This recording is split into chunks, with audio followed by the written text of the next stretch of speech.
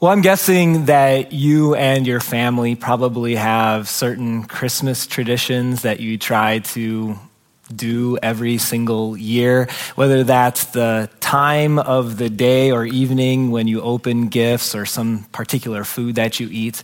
One of the annual Christmas traditions that I have with my Wednesday morning growth group is the last growth group before Christmas, we exchange white elephant gifts. And so what happens is everyone brings in a white elephant gift that's wrapped. There's no name or no labels on them.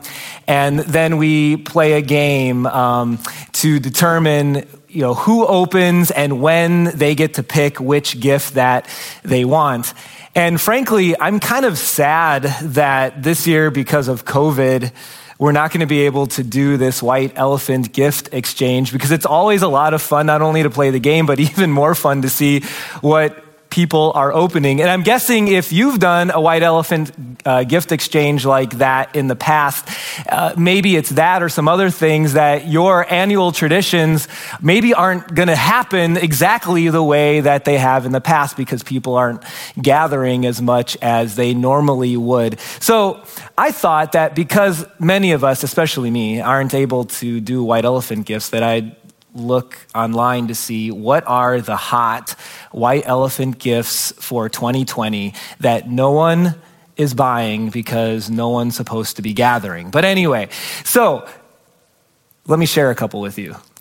For the person who loves to look out the window at nature, but can easily get bored and need some laughter as they do it, you can get the big head squirrel feeder, where you put the squirrel feed inside the head and watch and laugh as the squirrel goes in there, and it's a great photo op for those squirrels.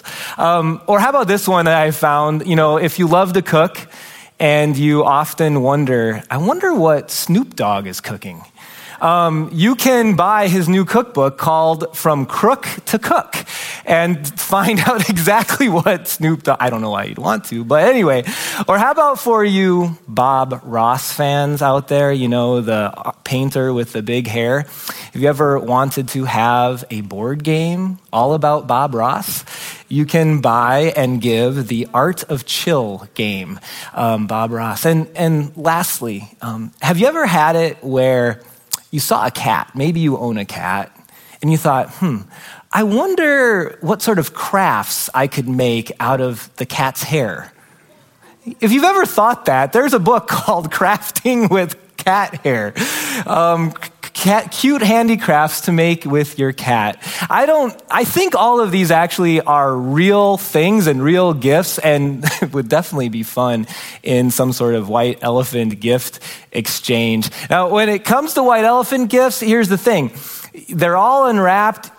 You got all these boxes in front of you. You're not sure what's in them, and it's your choice to decide which box you're going to pick.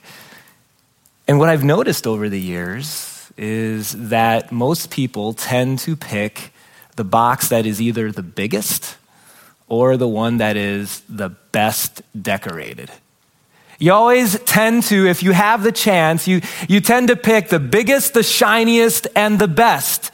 And I think this tends to happen not just in white elephant gift exchanges, but in almost every area of life. In fact, I'm going to say it this way, that we naturally gravitate towards choosing the best available if we can afford it. And sometimes, even if we can't afford it, right? The most expensive, the most reliable, the most well-known, the biggest, the shiniest, the best. And really, there's nothing wrong with that. It actually makes sense to pick the best.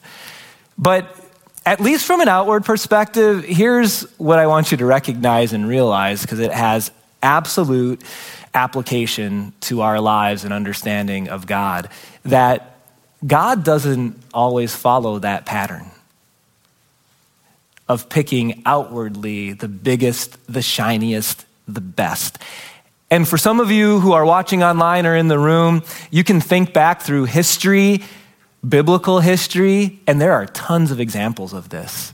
For those of you who are new to the Bible, let me point a few of them out. Thousands of years ago, God needed someone to share a very difficult message with the king of Egypt. You know who he picked? A stutterer, someone who couldn't speak very well, named Moses. And then years later, he was to pick the most powerful king of Israel.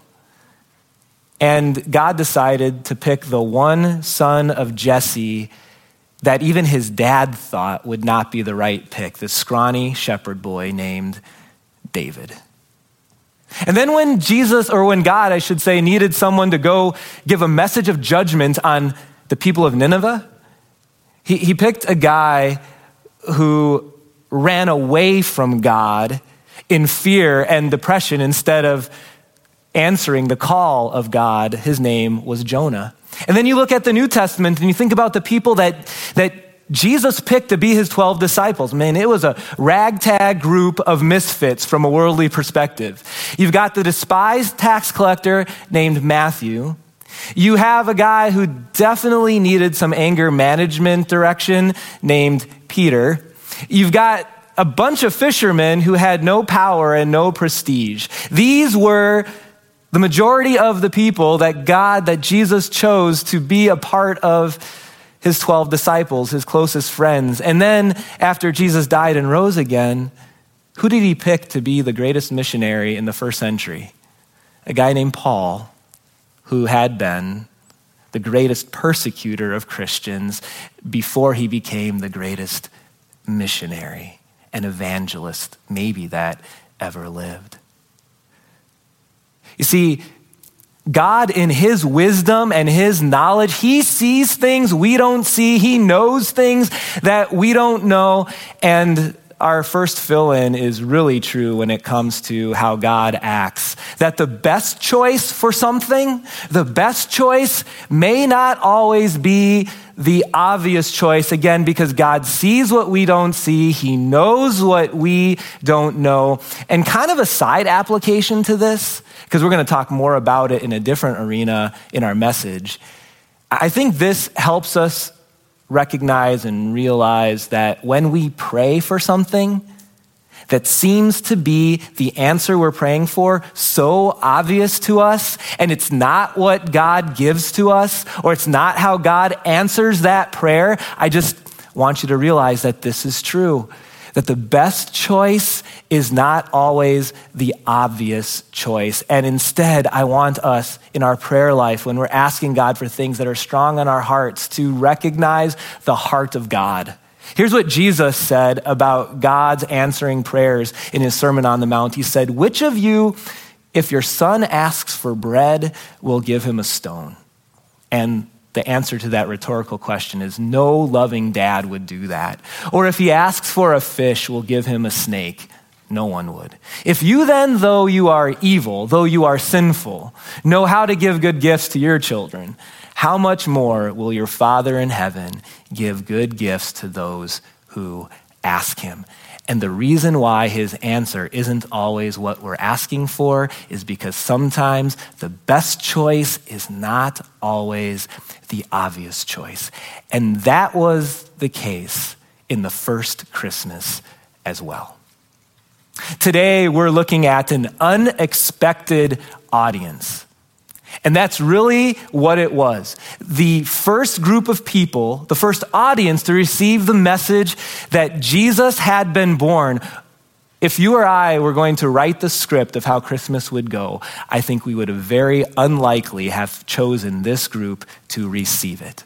So we're going to look at some familiar, very familiar Christmas verses from Luke chapter 2. In fact, some of you online or in the room might be able to actually recite them as I read them. Luke chapter 2, verse 8. "And there were shepherds living out in the fields nearby, keeping watch over their flocks at night. An angel of the Lord appeared to the shepherds, and the glory of the Lord shone around them, and they were terrified. But the angel said to them, 'Don't be afraid. I bring you good news that will cause great joy for all the people.'" Who were the recipients of the very first announcement that Jesus had been born. It's highlighted. It was the shepherds. Let's talk about the shepherds a little bit. They probably are prominent enough that they find a place as figurines in your nativity set. But how much have you really thought about the shepherds? How much do you know about first century shepherds? I think most of the time when we think of the Bible and shepherding and sheep, we either think of probably the most famous chapter in the Bible, Psalm 23, the Lord is my shepherd, I shall not be in want. Or maybe we think about how Jesus called himself the Good Shepherd. And as I thought about the reality of first century shepherds, and then thought about how Jesus made a point to not just call himself the shepherd, but the Good Shepherd, I think you're going to see that Jesus was very strategic in making sure that people understood that when he called himself the shepherd, that he needed to put the word good in front of it. Because at this time, shepherds did not have a great reputation. In fact, one of the things we know about shepherds is that they were social outcasts. No one grew up wanting to be shepherds. It was a difficult life and also a despised one. You kind of fell into being shepherds. It was dirty. It was a 24/7 job where you literally slept and lived with the sheep. And it didn't pay well either. And I think because of that, shepherds were also often in the first century known to be, well, not trustworthy. In fact, in rabbinic law, it's just this weird law, but it made sense if you lived back then. In rabbinic law, no shepherd was allowed to testify in court. Talk about profiling, huh? It wouldn't have gone over very well today, right? Because they were known to be not trustworthy. In general, shepherds were. And so they were misfits and outcasts. Some have said that they were lumped into the same groups as, you know how we have that phrase, tax collectors, prostitutes, and sinners. That shepherds were right there with that group. The other thing about shepherds is that they were religious outcasts. And this in part had to do with their jobs. So they were with the sheep all the time, which meant that when it came to big religious festivals like the Passover or Yom Kippur or other festivals like that, they were not able to go, which meant that they weren't able to give sacrifices, which meant that they were considered by the religious elite to be unclean all the time. Were considered to be far from God. Shepherds had labels, and they were considered to be outcasts. And yet when God chose the first audience to hear that the Savior had been born, he didn't pick the Pharisees. He didn't pick the chief priests. He didn't pick some political leaders in Rome or in Israel. The people he chose to have an angel appear to them were the shepherds. And I think the reason is that God was giving us an object lesson.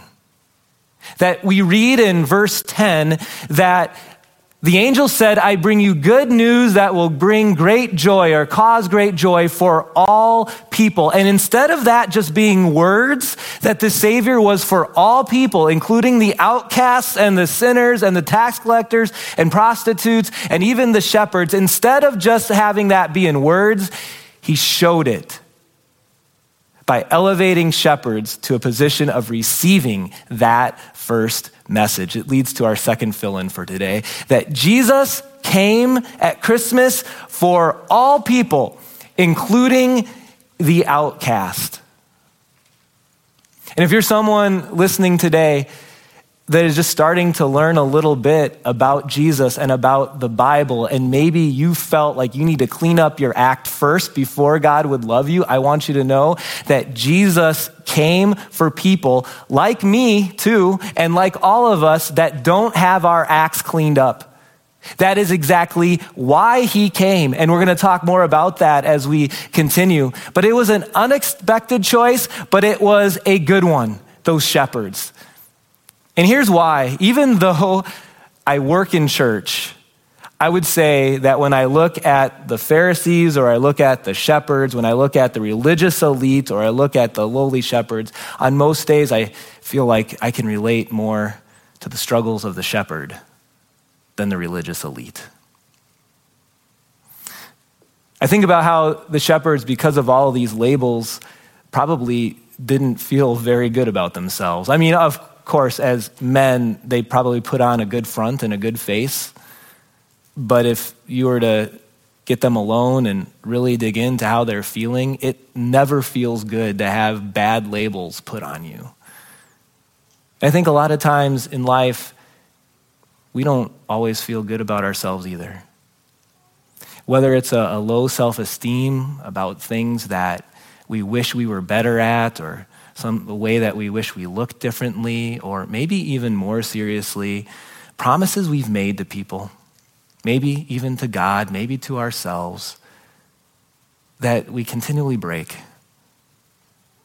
You've heard me say that we're not even the people we want to be, much less the people that God wants us to be. I can relate to shepherds not feeling very good about themselves. I also see in the shepherds a little bit of a temptation that I have, and maybe you do too, where we can fill our lives so full with things that we almost eliminate God being an important part of our schedules and our calendars. The shepherds were always working. They were always in the field. They couldn't get to the temple. They didn't do the sacrifices that were part of that Old Testament law. They were so busy in their lives that they so often made it difficult to have God be a big part of it. And I don't know about you, but I can relate to that as well. I'm so glad that God chose shepherds to receive this message, because I can relate to the shepherds. And it says that the angel brought good news. See, the heart of Christmas is good news for the outcast, is good news for the shepherd, is good news for you and for me. I think sometimes that gets lost. Let me give you an example. About a week ago or so, I had a chance to go to Sam's Christmas Village in Somerset. It's this huge display of lights. It takes about an hour and a half to walk through or drive through. And I would highly recommend it. Really cool to do on a Christmas evening. But one of the curious things I noticed is that you walk through this village, an hour and a half, 2 hours, whatever it might be, and there's so many things to look at. There's big lit up gifts and big, huge light bulbs. They have reindeer. There's Santa. There's huge Christmas trees and lit up, boats and a whole bunch of stuff. And then at the very end, there's a nativity scene. And I thought about that for a moment, and I wondered to myself, okay, so if we brought someone who had no idea about 21st century American Christmas, brought them just to Sam's and had them at the end share, what is Christmas all about? What's the point of Christmas? I think they would have had a very hard time answering what the point of Christmas is. And then I thought, you know what, Sam's is great. Go, I encourage it. But I think it's reflective of our lives as well during Christmas. If someone watched us for the month leading up to Christmas, would they be able to recognize what Christmas is all about, or who Christmas is all about? Or by the way we schedule our lives and the things we give priority to, would it be about a whole bunch of other things? The way that I'd like to say it today is that the heart of Christmas is good news, not to-dos. And I realize there are some to-dos. I'm not saying that you should just crumple up the to-do list and just, mail it in. Husbands, don't do that. But what I also want to say is I am giving you permission to not have the outwardly perfect Christmas. I'm giving you permission to not feel guilty about not getting every little thing done on your list. I am encouraging you to make this celebration this year about good news, that if someone was watching you and your family on Christmas Eve and Christmas Day and the weeks leading up to it, they could clearly identify that it's not about lights and it's not about gifts and it's not about the perfect little family, but it's about a Savior, Jesus, who came for outcasts and sinners like me and like you. The heart of Christmas is good news, not to-dos. Let's continue in Luke chapter 2. It says, today, here's the good news. In the town of David, a Savior has been born to you. He is the Messiah, the Lord. This is going to be a sign to you. You will find a baby wrapped in cloths and lying in a manger.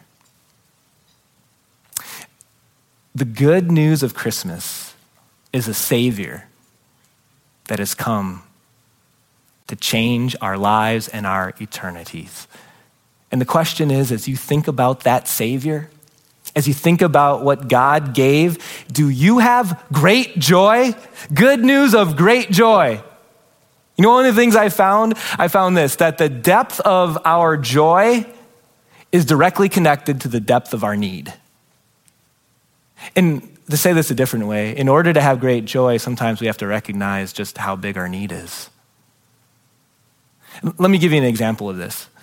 Let's say that you are at Antlers Park over here on the beach, and it's a beautiful summer day. I'm sorry for, putting those thoughts in your mind right now because, man, it would be nice to be summer. Anyway, and you're on the beach. It's beautiful.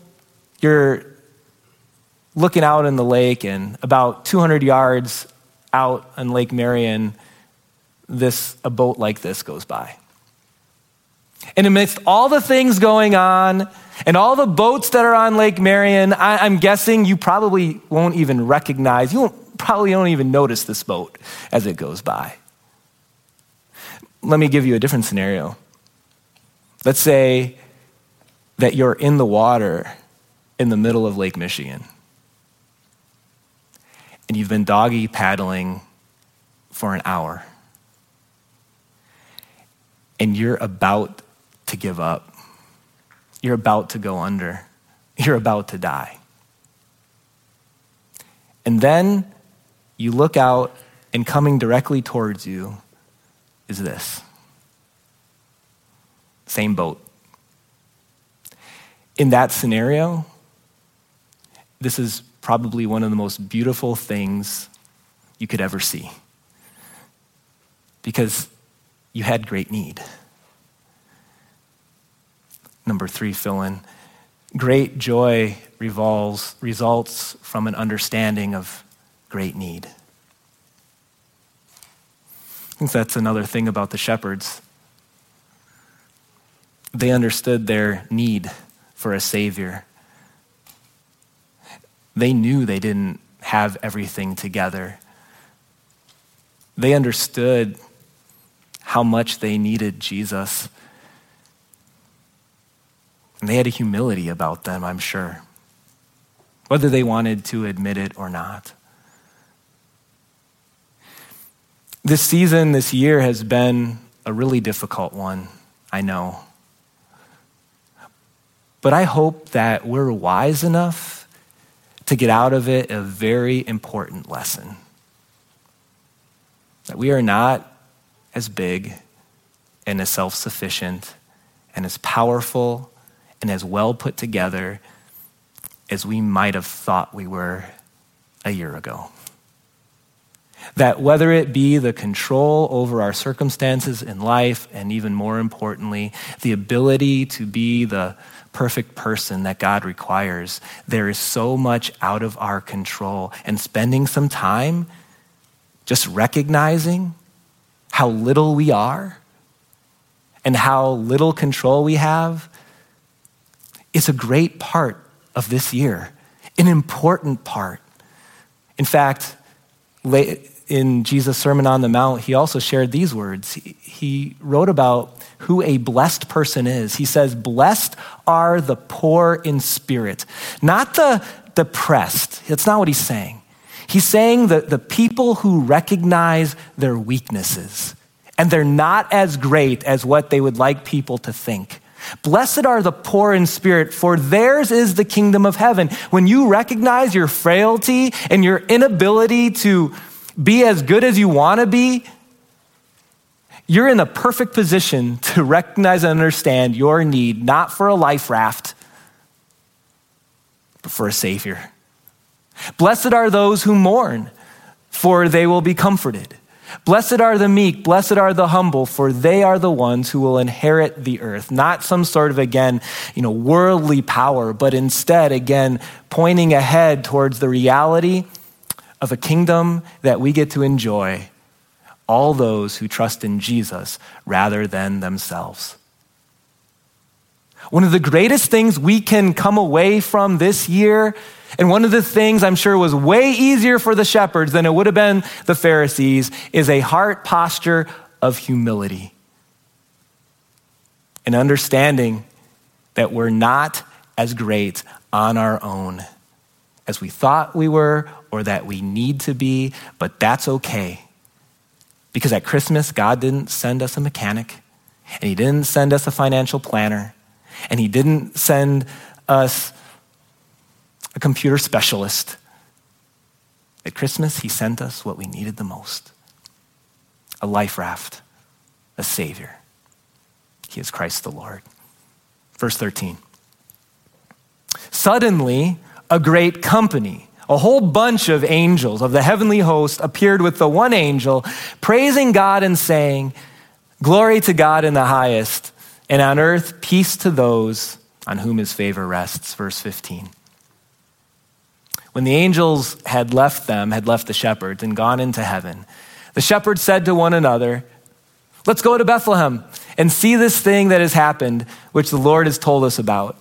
So they hurried off, and they found Mary and Joseph and the baby who was lying in the manger.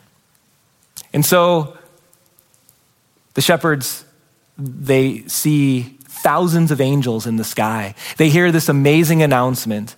They're told about the baby being born. They run to Bethlehem. I don't know what they did with the sheep. Probably just left them, I guess. I don't know. But they ran to Bethlehem. They checked it out. They saw Mary, the Joseph, and they saw the baby named Jesus. And then what? And that's what I want to conclude with today. Then what? They saw all these things. They saw the great joy. Then what? It continues, verse 17. When they had seen him, they went back to work because someone had to pay off the holiday credit card bill. Or maybe that's how Americans respond to Christmas so easily. Well, that was good. That was nice. Now we got them bills to pay. And we gotta go back to work. And yes, we do need to go back to work. But what is going to be our response to the greatest news there ever could be? Here's what it really says. When they had seen him, they spread the word concerning about what had been told them about this child. And all who heard it were amazed at what the shepherds said to them. They just received the greatest news, that the outcast had hope, that there is a Savior for them, that the religious leaders may not accept them, but that God does through this baby. And even though they couldn't understand all of it, not yet, I'm sure, they went out and they told other people what had happened. What are we using our lives for? How are we going to respond, yes, to Christmas, but to the message of Jesus changing our lives? The older I get, the more I come to realize something that I was told, but that you don't really know until you experience it. And that's this, that life is short, and that all the things that I spent or we spend so much time going after that have a shelf life and end with this life tend to find less and less importance in my mind and in my heart. Oh yes, I enjoy life and things just like you do, and that's okay. But I'm recognizing is that all the things that I thought were so important and that I so needed, they don't fill the hole, and they don't bring the joy that maybe we thought they once would. You see, even more important than that is to recognize this truth, that everyone is going to spend eternity somewhere. Everyone is going to spend eternity somewhere. And during this time that we have in this life, we have an opportunity to respond to lives changed by sharing that message with other people. Or I'll put it this way for number 4. Come and see, then go and tell. Come and see, then go and tell. You see, there's no greater opportunity we have with our lives than to make an eternal difference in someone else's life. And so I'm going to put it on your heart like we've done before, and I'm going to do it again sometime, or Pastor Matt will, and that is this. Who are you going to tell? Who is it at work, in your neighborhood, at school, that you're pretty sure doesn't know who Jesus is, doesn't understand the good news of the gospel? When is it that we're going to take that step from just thinking about it or praying for them and actually having a conversation? The shepherds could not stop speaking about the change that they were going to experience because of Jesus. Who are we going to tell? Or how about this? Who are you going to invite to come to Christmas with you? There's a blank on your sermon notes page. That's what the blank is for. I'd love for you to put a name, put a family name. The cool thing is this year, the people that you can invite don't even have to live in Minnesota or the Twin Cities. It could be all across the country. Someone you know, you had a work experience with them 10 years ago and you've kept in touch kinda. They need Jesus. You invite them to watch Christmas with North Cross on the 23rd or the 24th. We have this amazing opportunity. Who are you going to invite to come with you to Christmas with North Cross? In fact, as registrations are pretty much full already, here's what my pledge to you. If there's someone you want to invite that doesn't know Jesus, you just email me and we'll find room for them. Let me know who it is and we'll make sure that they get to come with you. They get to hear about their Savior. Throughout this series, we've been coming into connection with things about Christmas that if God had asked me to write the story, I probably wouldn't have chosen. But I'm so glad Jesus chose the shepherds. And there's so much that we're able to learn as we see God giving that good news of a Savior to them. And now, may we respond just like they did. Let's pray. Dear Heavenly Father, we thank you for your word and for the ability to learn from it, to grow on our understanding of what's important, what Christmas is about, and our ability and, I guess, opportunity to respond. I pray that as we come to be renewed in the reality of the good news of Christmas, that we would respond with lives changed, and that we would spend some time considering and then taking a step to share that good news with someone we know. There's nothing more important that we could spend our life on or our lives for than sharing that simple but life-changing message with someone. And so I pray for your blessing upon the listeners and upon their consideration and considering of who it is they might invite to hear about you. We pray all this in Jesus, our Savior's name. Amen.